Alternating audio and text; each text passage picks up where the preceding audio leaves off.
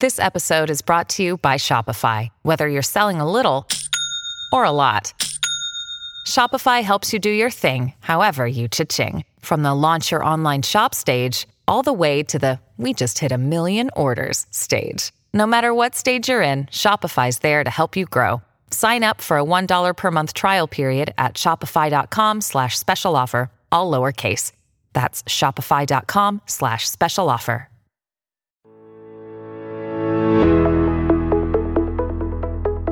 Are you ready to take your business to the next level? Every day there are countless books and articles that are published offering the key on how to make your business a success. It's easy to feel overwhelmed trying to keep up and run your business.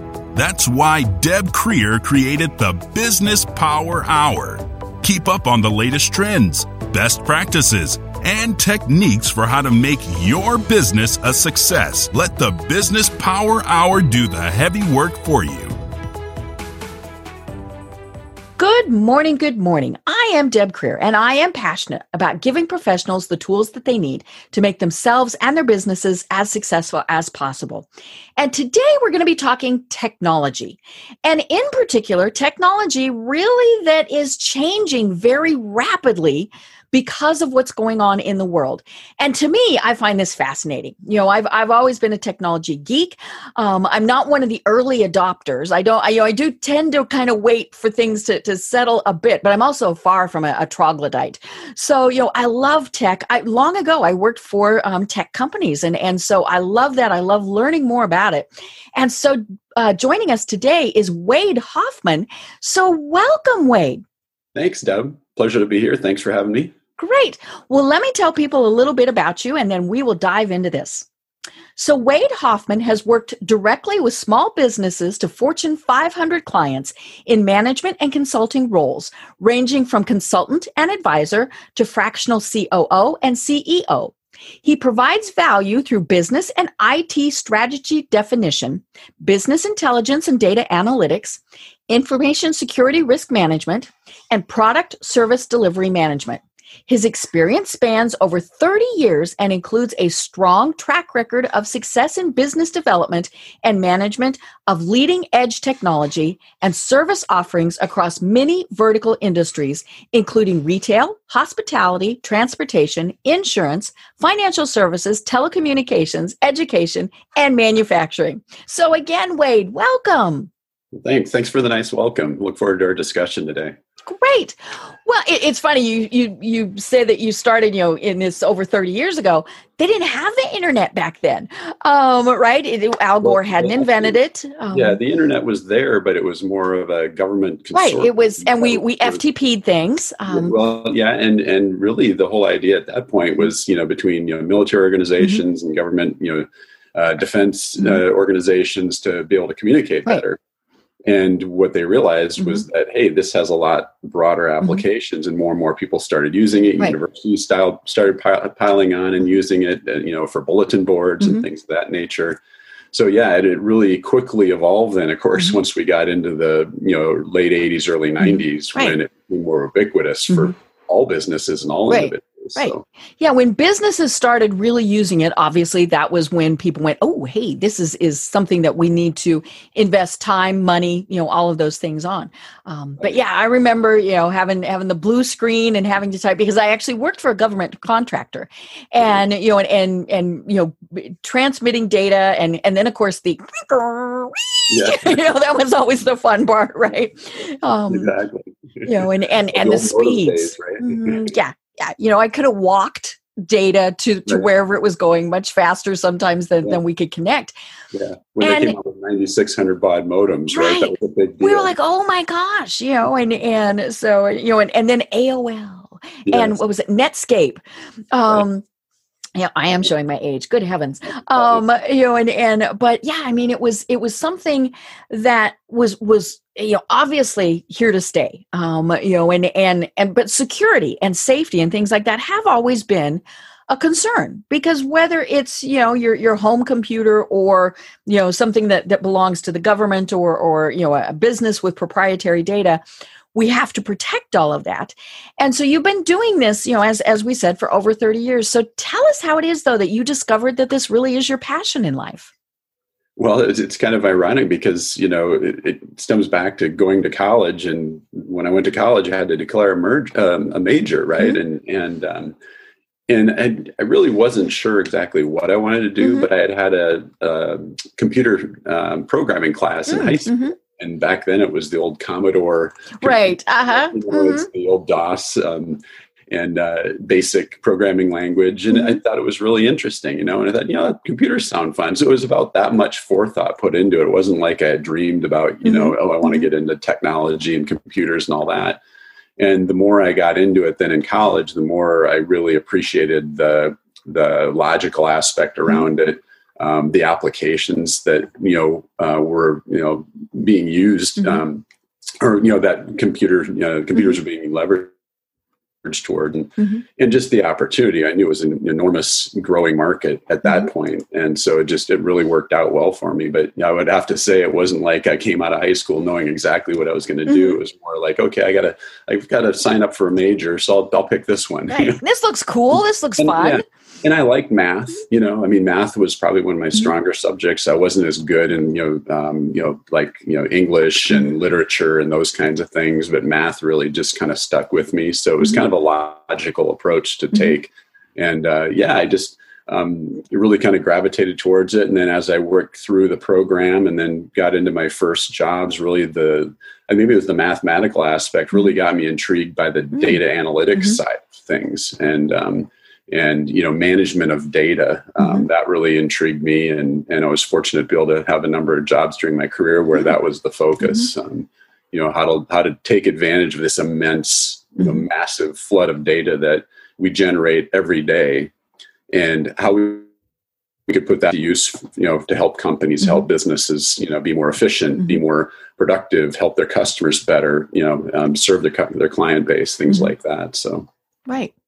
And it is just fascinating, especially to realize what the changes have been in the last 30 years.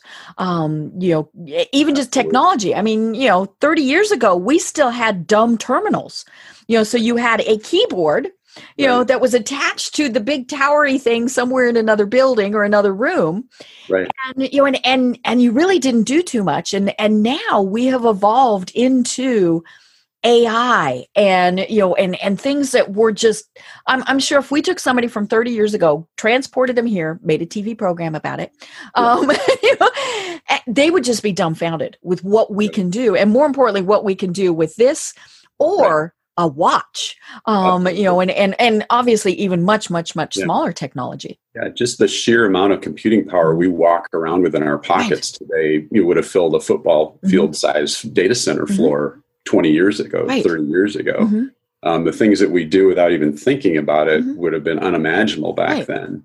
But I think you mentioned earlier, security and, data management and all those things are all, byproducts of that, where now we have to be very focused because of the portability, the accessibility, and the massive amounts of processing power and data that we generate every waking second. Those are now dominant themes of what we have to worry about and manage as we build these solutions and move forward. And our vehicles, everywhere we drive, we're generating massive amounts of data being, in some cases sent back to the manufacturer, to other service providers, which is a really cool thing, but it can be a really scary thing. Oh, yeah. But talking to our kids, and they're millennial, just beyond the millennial age, and just the things that we tell them about, they're just amazed that, oh my gosh, this is how fast this evolved. Right. And there's really been no other, call it an industrial revolution. It's the technical revolution. Never has there been that rapid of an evolution that's changed society like this. So we're living in a very unique time that way over this past several decades. Right. And one of the things that it has done is it has made it a much smaller world, is maybe, because, I mean, you're in South Dakota, I'm in Minneapolis, I'm in Atlanta. I mean, so that's 1,000-ish miles. Right. But, we can easily be talking to somebody in the outback of Australia, and doing business with them, or, remote regions in Russia. I mean, all these various places, just like we used to go around the block to talk to somebody just several years ago. Yeah, absolutely. And you think back, I remember how astounding it was to watch high quality color video on a computer screen. Like you said, back in the 80s, they were dumb terminals. They were just green screen, like you said. They were attached to a controller back in the data center room, wherever that was. And all you could do was type on it, and then it would talk to the computer, which was a mainframe in those days, wherever that was located. To have all this processing power right at our fingertips, right on our desk or right in our pocket is what enables a lot of that to happen, of course, plus the availability or ubiquity of high bandwidth connections. And wireless as well, of course, right? That's the other piece of it. That's, now with, 5G coming out, and evolving here, over the next number of years, that'll change things even more in terms of the speed and the quantity and quality of what we can deliver. But again, it brings with it all these other concerns about security and, control and management of those things. So, but yeah, it's really an amazing thing that we're seeing play out here. Even you talk about cloud, what does cloud mean? Well, that was something that really in a concept we were doing for decades. The concept of talking remotely to a data center somewhere else, companies like IBM and AT&T and, SunGard were major corporations that had figured that out and were doing it back in the 80s and 90s. The marketing term cloud didn't really come out until, the last, 10 years or so. But it became a common term because of how much we're subscribing now to these remote services. So accessing applications and services that somebody else is hosting us, just like we did back in the day with IBM and AT&T and everybody else.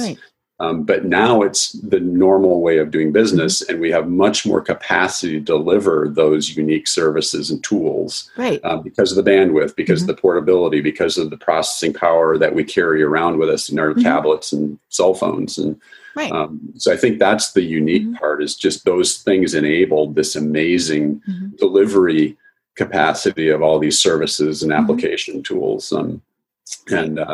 And that's what's been really amazing to see in this, continuous, constant evolution, that we see year over year. That's really the exciting part about this industry.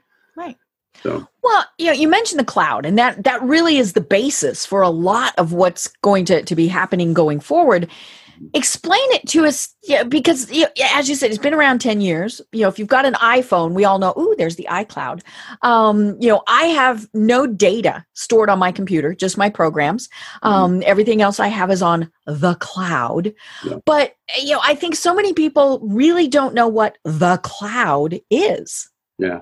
Well, and it's kind of funny because it is a marketing term. It's not a technical term. And back in the day when we put together presentations, when this wasn't so common, you'd have endpoints, right? You'd have that AT&T data center. Today, you'd have the AWS or a Microsoft data center.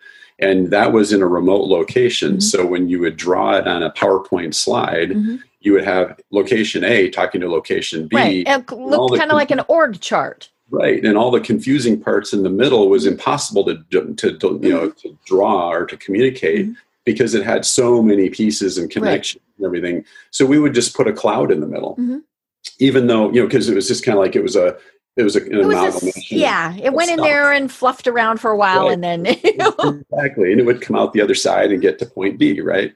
And somewhere along the line, in a marketing sense, somebody said, "Oh, we'll just call that the cloud." Well, it's not really the cloud; it's direct connections going from point A to point B. So that point A for me might be my cell phone or my laptop talking to you now. Your point B But that service is being delivered through the cloud, which is that amalgamation of all these services and connectivity that is being hosted. In this case, we're using Zoom, right? It could be WebEx, it could be Microsoft, it could be any number of services. And like you said, you store your data in the cloud. Well, that cloud is just another point B that you're talking to through a network connection. It's just a big computer somewhere. Yeah, and in many cases, it's not going through a cloud. It's going through a fiber connection in the ground to a data center locally in your city or a central office in your neighborhood that then is talking to all these other network providers to get you to point B. Well, it's a lot harder to talk about it like that. So it's way easier to just call it the cloud. And it's going to get there and deliver the data that you stored there. And so really what we're talking about is a service being delivered through a direct network connection, either wired or wirelessly, to your endpoint. And your endpoint being either your laptop or your tablet or your cell phone, whatever that device might be, your car, right? You could be doing it through your car, and your car has services now where I can talk to Alexa or I can talk to the manufacturer and say, hey, I have a service issue. I need help. Those are similar kinds of connections. Some people would call it going through the cloud. Well, in a sense, everything's a direct connection, either logical or physical, wireless or wired. And that's where, the cloud really becomes real. And like I said, so we've been doing this for decades. Right. Oh, yeah. Nobody called it the cloud because you need that marketing term, that was interesting for people to say. And it took demystified it, right? It's like, oh, that's the cloud. Okay, great. I don't need to understand how it's going through all these telco providers and wireless connections and security devices, et cetera, et cetera. I just know it's going to get there. Right. So, yeah. Years ago, I worked for a company that shall remain nameless. We built satellites. And that really was, oh my gosh, that would have been 35 years ago or so. And it was clearly we were doing it for the government. And that was, as we were saying, the start of this, where, data went up, it bounced around up there for a while, and then it came back down. And of course, I was just always, and still am, totally amazed that it gets from A to B without problems. Even back then, it really was fairly fast. Right. But that just is one of the things that astounds me, is that this works. Right. Yeah. Well, and that's part of it too. The technology is so amazing in that as the bandwidth speeds have evolved, we've figured out along the way, whether it's a fast connection or slow connection, to be able to deliver that in a quality fashion and consistent fashion. So, with bit correction errors, like you said, it would get from point A to point B and be exactly accurate. Well, you had to build in capabilities to manage that quality and accurate, secure delivery. Just like now we're talking, thousands of miles between Minneapolis and Atlanta. So we have code and decode components that are taking that signal that's going to the cloud and to each other. That ensures that you're seeing a quality picture, you're hearing quality voice, and there's not too much delay. Right. And the packets are coming in order. There's no error. There's a low error rate. And if there is an error, it can retransmit fast enough. All those things that are happening behind the scenes that we don't even think about, right? We just get on Zoom or get on whatever service. And there you are. Right. Yeah. So there's a lot behind it, but to your point, it's really interesting how it evolved, but truly how much history is behind it. Like we said, going back 20 years or more. Right. You go way, way back, and we have telegraphs. Right. That was probably, we had, it was smoke signals were probably the first true Wi-Fi, right? But yeah, when they developed telegraph, I think that probably really was what started all of this, and those were just two connections tied together, and then we obviously evolved from there, but it really is. as we've been saying, it's just incredible that this happens. There's some little glitches in the video, little glitches in the sound, but not a big deal. And the fact that everybody's using it. My mother is 88 years old. She's on her computer. She has a smartphone, and she just switched. She cut the cord, and her smart TV is now YouTube. Nice. And then she asked me questions about it, and I'm like, I know that's beyond me, Mom. But I mean, just the fact that she could do that, and the fact that she knows. I mean, she tells me now I have to click this icon, and I'm like, oh my God, my mom knows. And so that really is incredible too. All of these changes.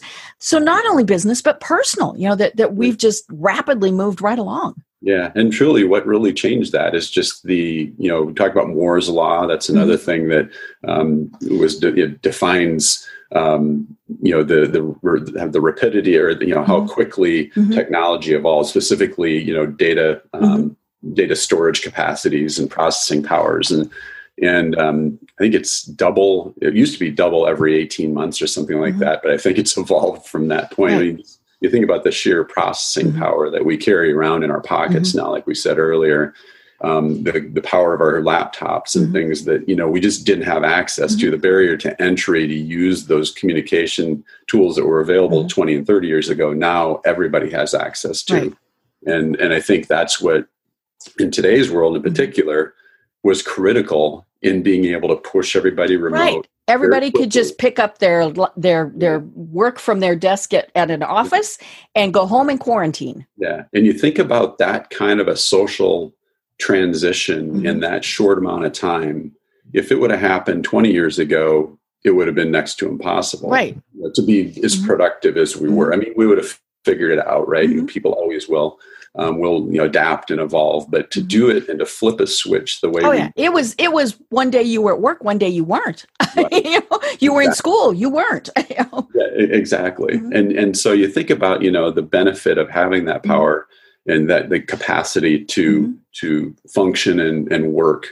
That is tremendous. And with like we talked about the video connections anywhere in the world, I can talk to coworkers, I can talk to clients, I can talk to friends and relatives. The extensive nature of now we have fiber going in everywhere, high bandwidth internet access. We still have pockets where we have issues. And now this is really exposing why that's such an issue socially, because there are areas, even our own country, that don't have this and need it to be able to go home and function effectively and productively. Yeah. And so those are going to be important things, socially and then politically going forward, because who knows when the next one will happen, where all of a sudden everybody say, oh, time to shut down for a month or two. I mean, I'm thinking January-ish, but who knows? But I mean, you mentioned kind of the haves and the have-nots, and there's a variety of reasons for that. I grew up in rural Colorado, so we would have been technically have-nots simply because we were further away from everything. We didn't have cell phone towers and things like that. But the area where I live here in Atlanta is Cobb County. They discovered very early on that a lot of their kids did not have internet access or good, reliable, high-speed internet access, or they had 6 people all of a sudden on one little thing. All these various things, and so I love this. I thought this was the coolest thing. So all of a sudden they've got all these school buses that aren't doing anything either. And so they equipped them as Wi-Fi routers, and they went and they parked them in various places. Now, clearly, it wasn't just the kids, I'm sure, who accessed this, but they turned them into ways that kids could still be able to do their schoolwork, and I just thought that was a great solution. Did it hit everybody? No, obviously not. I mean, there is a limit to the number of buses and things. But I just thought that was a fabulous, and then the other cool thing that they did out of it was they distributed breakfasts and lunches. So they really were able to solve several things by doing that. And they did that within a couple weeks. I mean, they pivoted on that really fast. What a creative and efficient use of resources, right? That's a great story. Yeah. So their school bus drivers still kept employed, and all sorts of things. Food service people and kids that probably were depending on that first meal coming from school, now getting their meal, and they could connect and do homework. And that's amazing. That's a great story. And, we hear stories even in Minnesota. We think of ourselves as pretty progressive as a state. But there are remote areas in Minnesota as well where they don't have access or they can't afford the high speed bandwidth. And so we hear stories a lot where moms and dads are driving their kids to a coffee shop or sitting in a McDonald's parking lot. Sitting in the parking lots. And so, it's really exposed that, and that's where, our business, the company Earthbend that I work for, our whole business is around providing cloud services. But you think about that where it's like, okay, your barrier to delivering that is dependent on something as much as we think is ubiquitous and common as access to Wi-Fi, high speed bandwidth, excuse me. Wow, okay, there's a barrier. So it's beneficial not only to businesses like us, but it's beneficial to just individual families to be able to function and to be able to function in society. And think about how many state and government services now are only available online, or banking services, or other things like that just socially to be able to function, you have to have access to bandwidth. So it's becoming like electricity now. And I think that's the dialogue we're hearing now politically is people are looking at it more and more like that. It's not just it's not something fun to have. It is a necessity. Right. And the way we're driving how society works almost mandates that we ensure everybody has access to it. So it's become an interesting point of conversation in that sense. And, certainly we have lots of government programs through the FCC to fund the build out of that, in all the different areas. I grew up in South Dakota, which is fairly rural, as everyone knows. And there's some pockets, though, that were well developed and in terms of bandwidth, put fiber in the ground or high speed bandwidth access, various means. But again, those people are dependent as much as people in Atlanta or New York, or it doesn't matter where you live. It's just our society today. So. And then that introduces all the components around security and and things like that too. And it's interesting because, of course, the pandemic completely changed things. And I don't think that I think what it did was it sped things up more, is more the way that I think of it. And, and I've talked with guests in these past 6 months about, office space. I would not want to be a commercial realtor because I think a lot of businesses are going to say, hey, we don't need our employees to come in. It's a heck of a lot cheaper for us to buy them a desktop and maybe a router, and all of those various things to equip them to work at home than to have an office space. And for a variety, it really is. I think it's going to be a cost thing that they're really going to look at, not just, okay, is it safer? Because something's going to happen with either herd immunity or all those various things. I mean, eventually that will but I think businesses are going to say, hey, this works. This works to have people at home, and but what I haven't talked with my guests about is exactly what you guys do. It's that technology that allows people to be able to do this, and so that's the fascinating part because, you can put them up on their kitchen table, you can do all those various things, but if they can't communicate with either their coworkers and or their customers or vendors or things like that, doesn't mean anything. And then, of course, they have to be able to communicate securely. Especially if you're, maybe you're sharing proprietary data, maybe it's, financial data, all these various things. It has got to be secure. And we all know that, the second we do all of this, these little hackers in the world are going, ooh, new challenge. Right. Well, and it used to just be, to your point. So we provide a variety of business communication services. and through a variety of different solution components. As we talked before, in the good old days, right? You think back 20, 30 years ago, it was a physical wire that you talked through, and you had to get a series of phone numbers from your phone company, and they had the phone switch, and you paid a monthly fee, and you might have had your own phone switch if you're fortunate enough and big enough and you're in your own data center. But it wasn't portable, right? You had to go to that desk. That desk had that number, and that phone had that number that you would have to pick up and answer. If you went home, you weren't reachable by that phone, right? So what evolved over time was it switched from those digital, well, first it was analog, and then it became digital. But then from there, it went to what was called voice over IP, or VoIP. That really was what opened the door to allow this kind of capacity to deliver it over a network connection, wherever that network connection was. And so, but it was still just voice at that point. What happened then from there, let's call that sometime in the mid to late 90s, when VoIP kind of became a concept and was developed and released as a standard. Then you go into the early 2000s. And mid 2000s, and people started saying, well, what if I want to chat, right? I want to chat along. Yeah, I just don't want to send that Word document. Right. Or what if I want to talk via video? Or what if I want to have other mediums to communicate through? Well, that evolved into what's called unified communications. So the phone solutions then had to expand, and the providers, the vendors that provided that technology, expanded that view of it's not just a phone service anymore. It's not a phone application called VoIP. It's now something that provides all different mediums and access points to communicate with whoever I'm communicating with. And so what enabled that was something called SIP, Session Initiation Protocol. So what that was is basically, think of it like HTTP or HTML, for websites. That's the coding language that makes it bold, makes it, all those various things. Yeah, it basically gives you what you're looking at in any browser screen that you go to, any website.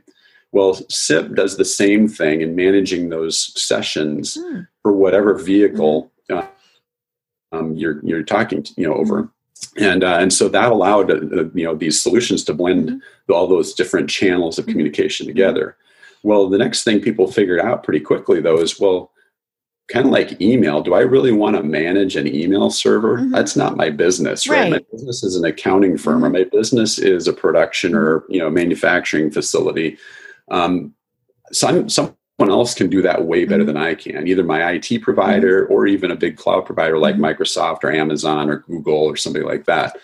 Well, very quickly, the same thing happened with UCaaS, Unified Communication as a Service. So in the cloud, right? So you hear that as a service term applied a lot of cases to different, application delivery models in the technology world. And so UCaaS became the term where we pushed our phone, video, chat, SMS communication requirements into a cloud or hosted provider. And that is creating what's known as this massive digital transformation that's in the many tens of billions of dollars a year, and in revenue. By next year, I think just the voice and business communication transition is in the $40 to $50 billion range. And it's a massive market, and it's people that are owning a small business or even a Fortune 500 company looking at it, like you said, okay, I'm reevaluating what I'm doing from an office space standpoint. I know I need to be highly portable. I probably won't go one end of the spectrum or the other, but a hybrid. So I maybe have virtual days for my staff and in office days to facilitate teaming and communication or deliverables, whatever. But I know that I need to have them portable in a way that you mentioned earlier. When they go home, they're communicating efficiently, effectively, cost effectively, securely. Right. And to a point where it doesn't matter where they're communicating, either with our clients, our partners, internal staff, or peers. It's the same experience, the same high quality experience. And that would be the case whether I'm just talking over video or over the phone in a casual conversation, Or if I'm, say, operating a contact center, like a support call center, or an outbound sales organization, or whatever it might be, those different applications of using those services have to be done in a high quality and consistent manner and securely, right? Right.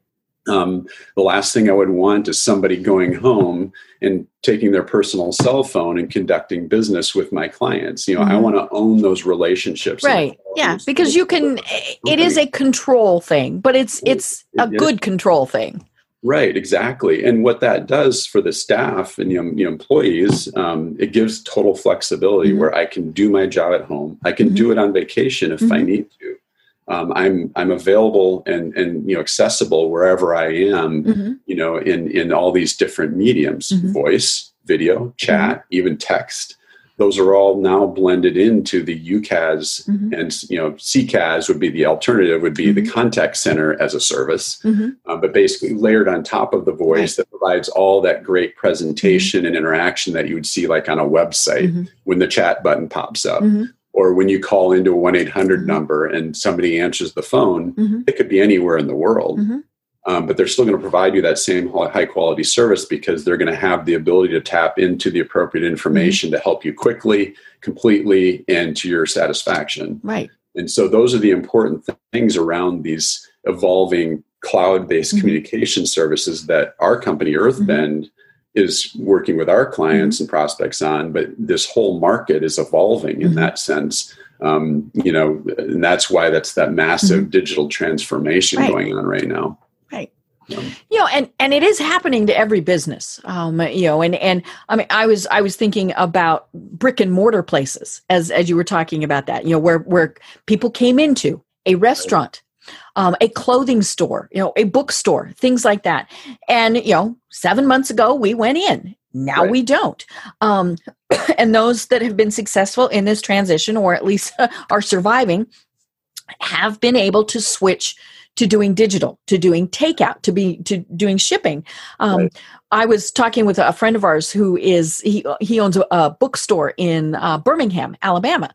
And it's a very unique bookstore. They sell signed first editions. That's the only thing they sell, but they're modern. So, it's whatever you'd go to a regular bookstore, but it's been signed by the author, and they sell them at the regular price. It's not, hey, you're going to get this book and it's $50 more. No, it's regular price. And, and he said, they have discovered that for the most part, he said, it's still the same. People go to the website, they have a very good inventory system. Of course, that's the other key to this. So you can order online. He said they're shipping out a lot.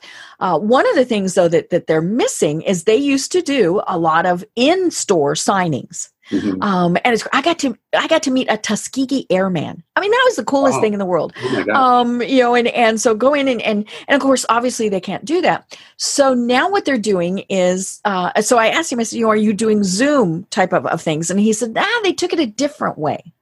They're doing video interviews with, whoever the author is. And then when the book is released, they release that video. And so it is, and he said, people seem to love it, because they're getting the stories, but they're not interacting with the author. So, people would, some people would like that, but he said, they can do these a month in advance and get them done. And they can do a whole bunch of them. And he said, that's what they're really trying to pivot to do. And I thought, that was great. And when you mentioned, that's a small business, right? And, that's, we all know that small, medium business makes up we're in the 90% range of our GDP.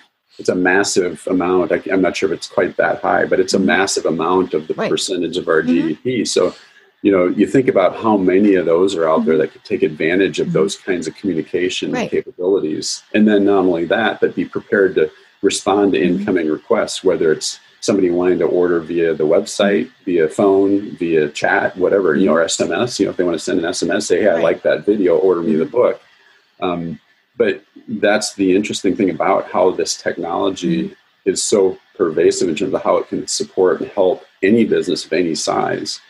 So like our business, we have customers that are very small, professional service firms like a CPA firm might have, a dozen employees or less, right, all the way up to hundreds and thousands of seats for, Fortune 500 companies.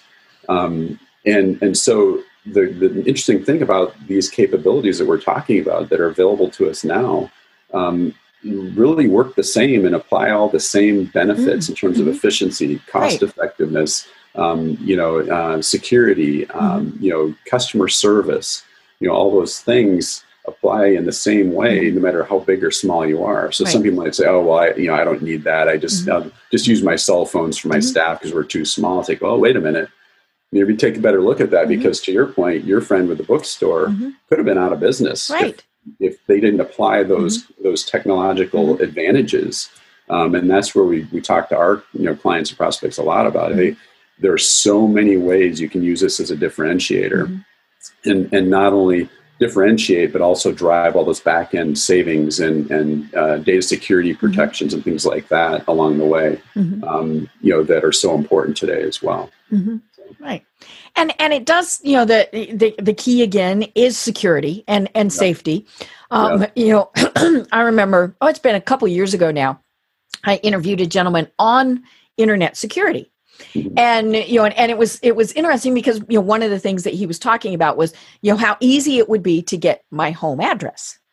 And, and he's right. I mean, it takes 30 seconds probably, because of how you might register a website or, and then there are people who just put their stuff out there. I mean, all these various things, but I had to laugh because this is when we were still doing it on Skype as opposed to Zoom, but same principle applies. And I told him, I said, we'll be doing the interview on Skype. And I got silence. And then, I was talking to the phone and I said, is there a problem? He said, I don't like to do that. And I said, oh, he said, the government might listen in. And I kind of paused because I thought, oh dear, he's serious.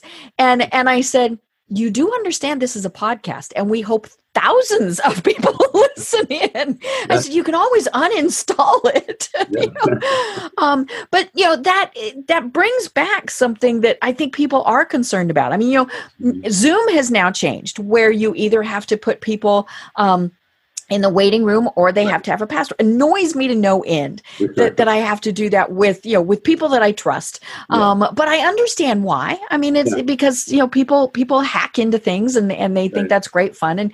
And of course, what do? I post the Zoom link on Facebook but it is something where, security had to catch up maybe even a lot faster than some of the other technologies. Yes, absolutely. And I think that's where the technology was moving so fast. I think just the awareness level and the understanding of where those gaps in security were less known.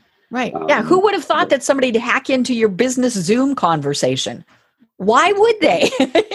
And the other part too, I think that was maybe is problematic is in that evolution, that rapid evolution of technology and capabilities and application availability and all these services that were available, the thought of security, specifically information security, was still viewed very much as an IT function. Right. And that was a misnomer. That was incorrect. And it was always incorrect. Information security and security overall is a business function. And it's the business owners that should be concerned and be promoting and actively involved in moving the security program forward as things continue to evolve, right? So information security and security overall is an ongoing effort. It's not okay, we put a firewall in place, we've got antivirus on the laptops, check, we're done, move on. Right. Yeah. That's a dangerous mindset because the bad guys are always evolving. The technology is always evolving, and that's creating gaps in your security posture. It's, the onion approach, right? You've got layers of the onion, and that's the best way to secure your organization. And whether it's administrative, physical, or technical security controls, you have to have those in place. But those are business discussions and definitions that have to be, continually had. And that's where I think people fall down. They forget about that fact. No, we've got this stuff in place. We're good. Right. I've got Norton. Whatever. And that's not to, Norton's good. That's not to say. Whichever one you like. But yeah, to your point, it's that's something that's become pervasive here. And as we pushed everybody remote, that also adds a whole different level of security concerns to that mix as well. And are you forcing your staff through a virtual private network connection to connect to your services or your internal systems? Do you have dual factor authentication in place so that, if somebody does somehow get credentials, they still can't get in because they don't have the additional authentication? Are you encrypting everything, in flight and at rest?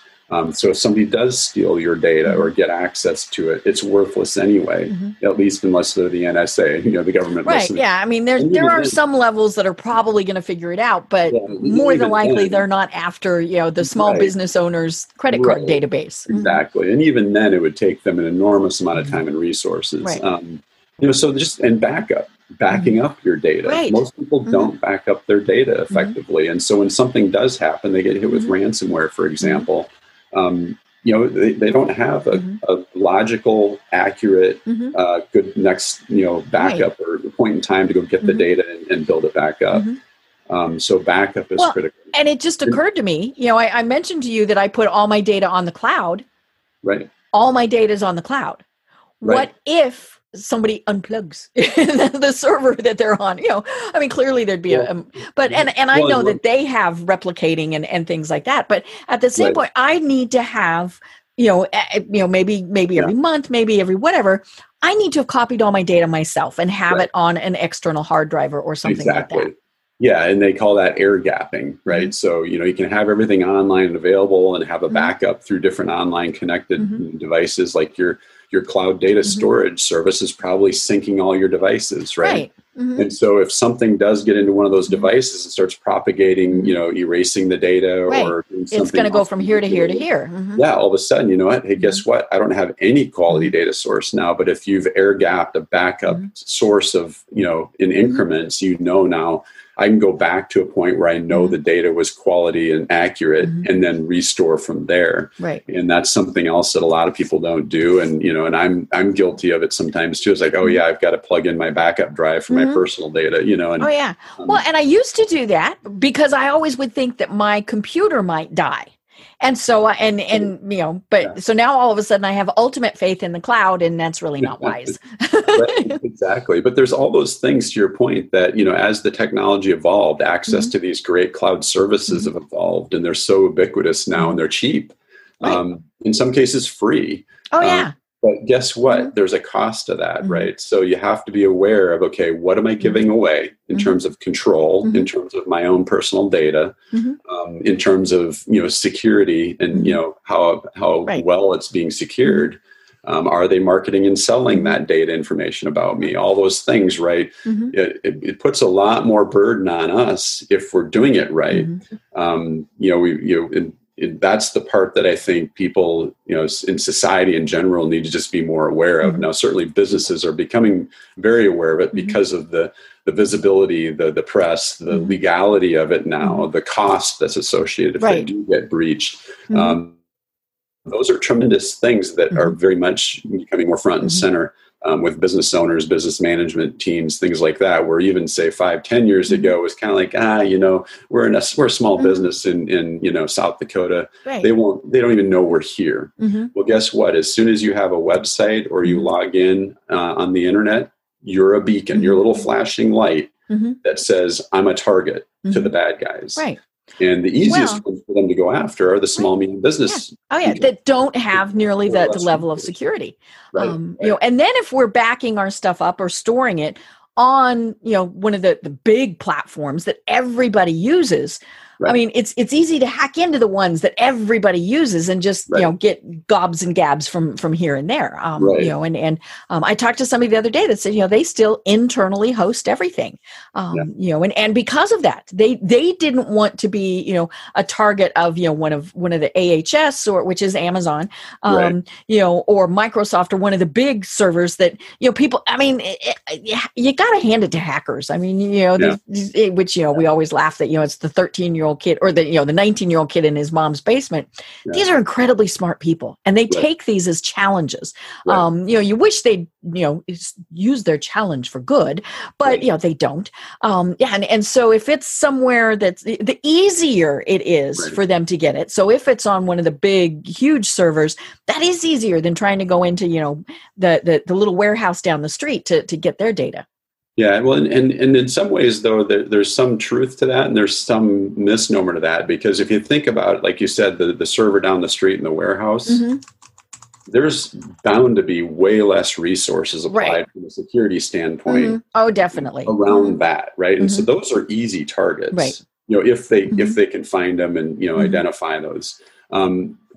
Amazon, IBM. Oh yeah, they're going to have every latest and greatest bell and whistle that they can. Right, and so what you're seeing, though, which is really interesting, is so you think about the resources and how complex the firewalls are and the network switches and routers and we've got things like intrusion detection and all kinds of other things, data loss prevention systems.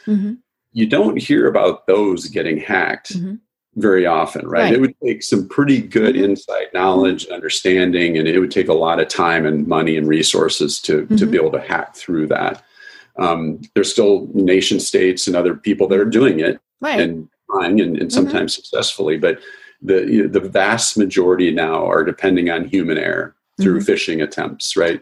Email, getting me to click on something because I think it's you sending me an invite to our podcast here. I got 2 invoices yesterday from companies that, they're well-known companies. And of course, I was smart enough to hover over the link and see that but I mean, it could have been just as easy for me to click on that link and be in serious trouble.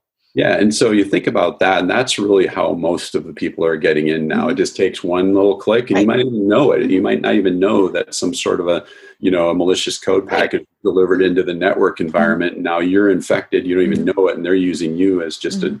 You're the gateway. Yeah. You're basically a bridge to get to other stuff anonymously now. So, I mean, those are the things that, I think people worry about most now, because we all work very hard. We're working remotely. We don't have that direct oversight necessarily. We've got a lot of work to do. Email is pervasive. It'd be really easy to get in just a routine where I'm working fast and trying to get my work done and click on the wrong thing and, oops, it's too late. And if you don't have things encrypted, you don't have things backed up, you don't have multi-factor authentication in place. And, all those things we talked about, you're in trouble, right? But if you do, guess what? You're in a really good position to recover, to defend against it in the first place, but to recover if it does happen, and to defend yourself in terms of I'm doing what a prudent man would do, prudent man or woman, in terms of a court of law. Somebody said, I'm going to sue you because you lost my data. Hey, I'm doing as much as I can, or as all the pertinent things. Of course, that also depends on, do you have effective policies in place around your administrative and physical controls, your technical controls, things like that as a business. But in most cases, if you're a small, medium business or a sole proprietor, doing those things that we talked about would be very effective. But you think. I was just going to say, one of the things is, but all the little small business owners, especially if it's a one-person shop or they just went, oh my God, that sounds really expensive. And so they risk it. Right. So, how does a small business owner, how do they implement at least some of these to make an effort to try to protect things? Well, in reality, and I think that's kind of a misunderstanding. They think that, oh my gosh, I can't. It seems like it'd be expensive. Right. But in reality, the things that we're talking about are either free or very inexpensive. Right. I can, I don't need to go and invest in an enormously expensive backup solution as long as I have a backup and do it and manage it even manually on an incremental basis and stick to that plan. As long as I put in place some basic dual factor solution. In most cases, it comes with all the services I'm subscribing to anyway. If I go into QuickBooks, online, I can set up two-factor authentication. If I use Google Mail or Gmail, I can set up two-factor authentication. Facebook, all of those. And it doesn't cost me anything, right? every laptop now, whether it's Microsoft or a Mac, I can encrypt my data. Right. Servers, same thing. Those are basic things that are very low cost or free in most cases. The other thing that's free, it just takes cost and effort, is defining your overall security policy and approach, and developing some basic procedures around, now who's going to manage the backup, or who's going to control those different aspects of my administrative controls. If somebody gets fired or hired, how do I manage that? Those kinds of things, right? Right. Who's controlling my physical security of my premise, my office building, my property, my assets, etc. Who's going to manage my technical assets? And so once you build an asset inventory and then create a plan around what controls I'm putting in place around those, that stuff is just effort. Right. In most cases, I can build a plan that's defendable, or defensible, excuse me, if somebody challenged me in what I'm doing, if I'm doing enough, with very low cost. And I think that's where, people are led to believe, I've got to spend money, hundreds of thousands of dollars just to secure my business. And that's not the case at all. Right. You can do very basic things like that and get a long way to protecting your business and your customers and employees. Yeah. I mean, I mentioned the fact that all my data is on the cloud. And if that were to go away, my business would go away. Yeah. Fine. I go spend $50, $100, whatever, to buy an external hard drive. Right. Exactly. And I've solved the problem. Or I have a redundant iCloud, or so maybe I do an AHS and a Microsoft. I mean, something like that, just to have that replication. Right. And it really probably is $100 or less. Right. And then you get into some of the things that we were talking about earlier in terms of business communications. In most cases, doing a cloud or a UCaaS communication solution like what we offer, and there's lots of options out there in the market for that type of a solution. But the other aspect of that is now I know my communications are secure, right? And it's controlled. I don't have somebody working off of their cell phone with all of my business contacts. So and saying to their big customer, give me your credit card number and your social security number. Right, exactly. They might need that for business, but so does somebody else. Yeah, exactly. So what happens now if that cell phone gets left in a taxi cab or at the restaurant or whatever, it's an exposure then, right?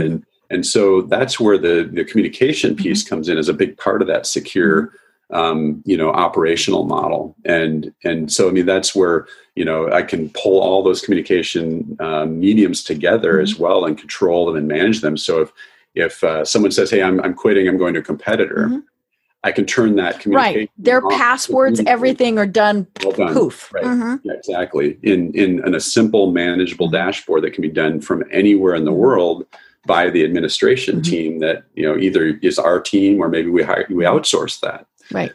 So there's all kinds of great, applications of UCaaS and CCaaS in that respect, and again, you never know. Okay, what if we're talking about the pandemic? What about the forest fires? What about the hurricanes? Right? There's a lot of things reasons. Happen. Where you need to be able to make either the business operations portable or the people portable, and those kinds of communication solutions are absolutely critical to be able to deliver on that, because you couldn't do it if you said, okay, everybody go home and jump on your cell phone. Right. If, well, now how do all my clients calling into the 1-800 number, I'm going to figure out how to forward them to individual cell phones. And how do we forward, potentially 50 people calling into, Right. But with these, it has a mobile app that looks just like my desk phone screen.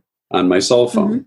Same thing on my computer screen. If I just want to talk like we're talking on my computer screen, I can do that. Sit in my laptop on my couch, and that's my new office. Yep. But now me as a business knows that all the communication is being directed in a common, consistent, high quality fashion and securely. Right. And that's critical as part of that security posture as well. And again, whether you're a small, medium business or you're a large Fortune 500 company, the same, requirements are there, and the same, application approaches are there. So, it's like you said early on, this has evolved in ways we never would have imagined. Yeah. But the good news, we had all these tools, we just never bothered to prove that. Right. Yeah. It was like, we can do that. Oh, now we have to do that now. Right. And fortunately, it went off very smoothly. Right. And so, It's been great discussion though. It has been, I think we should do it again in maybe 6 months to see, what has changed, because I think we will evolve more into, many more people working from home, hybrid models, all of these various things. And just to see, how things are going. It's funny. A friend of mine posted on Facebook yesterday that her brand new latest and greatest state-of-the-art VPN wouldn't talk to Amazon. And she was like, I can't place my Amazon order, and that's where I got this from. Oh, no. and I'm pretty sure that, within a day or two, Amazon will have that fixed. But yeah, I was like, whoops, that didn't quite work right. But yeah, I mean, it is fascinating just to see how everything is evolving. Yeah. And you think about, not only are we doing it, schools are doing it. Right. All the kids are at home now and fighting for bandwidth with their parents. Oh, yeah. I have a friend that has 4 kids and a husband on her on a router that was built for maybe, one person to be watching a movie on. And she said, this isn't going to work. Time to upgrade, right? Time to upgrade. And I mean, some companies are obviously booming because of this. And, that's just the way things happen. Yeah. And we feel that way. We feel very fortunate we're in the space we're in, because this will be a predominant piece of how businesses operate going forward. But the other part that's going to grow and continue to evolve is security that we talked about.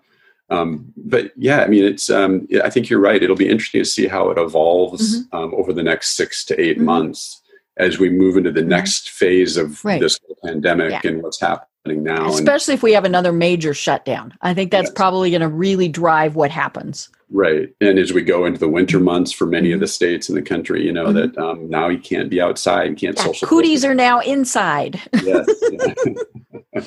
Yeah, that's where working from home, quietly will be kind of nice, right? I don't have to be around a lot of people.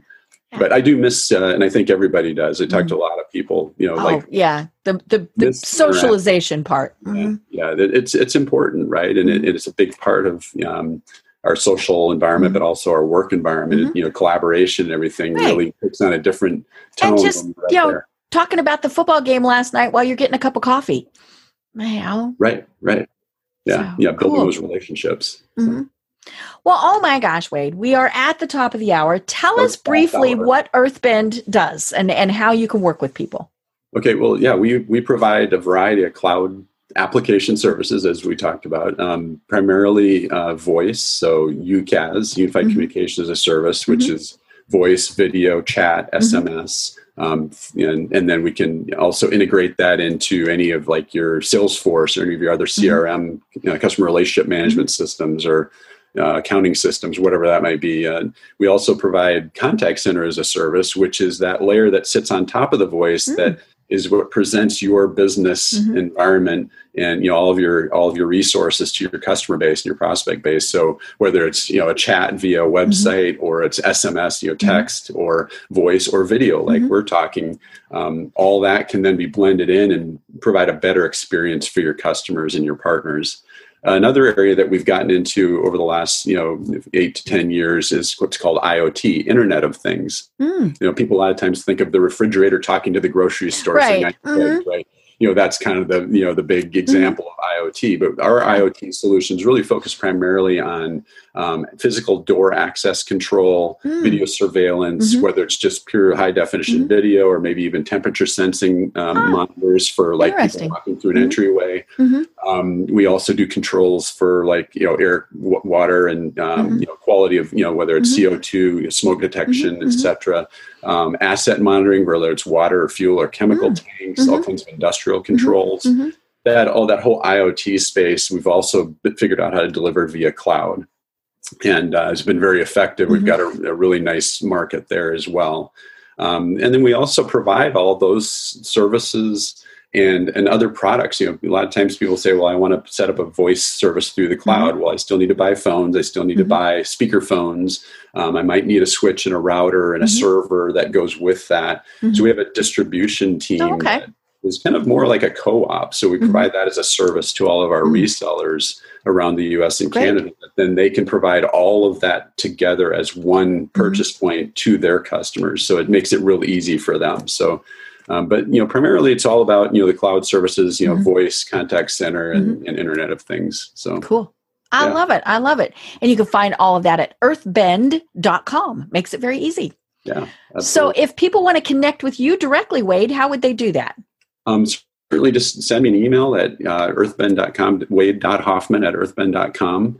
I'm also on LinkedIn. You can find me there. Just search for Wade Hoffman and at Earthbend. And those are the vehicles that I use predominantly. And I look forward to communicating with, if anyone has any questions or wants to talk more about, what we discussed today. I love it. I love it. Well, do you have any final thoughts for everyone? I think, the key was what you opened with. Just the evolution of this has been so amazing, intriguing, challenging in some ways. But I think about what we're going through right now, how beneficial it is. But it has to be managed, and it has to be managed securely and efficiently. And I think that's where, people like our company can really help. And there's lots of us out there, of course. But I think I also like your point about, what about what's it like in 6 to 8 months? And I'm anxious to come back and talk to you then, and say, okay, wow, now what's changed? Now what? What have we proven now that works or doesn't work, right? And I think to that point, it's an ongoing evolution. It never ends, right? And that's the exciting thing about technology. Whether it's security or communications or data management, things like that are always evolving. And so, there's never a shortage of topics to talk about. So I'm looking forward to the next discussion. Yeah, it'll be great fun. It'll be great fun. Well, until then, I'm Deb Creer. I've been having a great conversation with Wade Hoffman, and everyone have a great day. Thanks, Deb.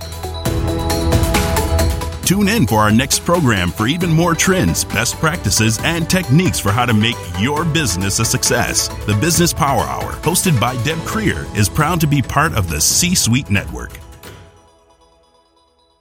This podcast is a part of the C-Suite Radio Network.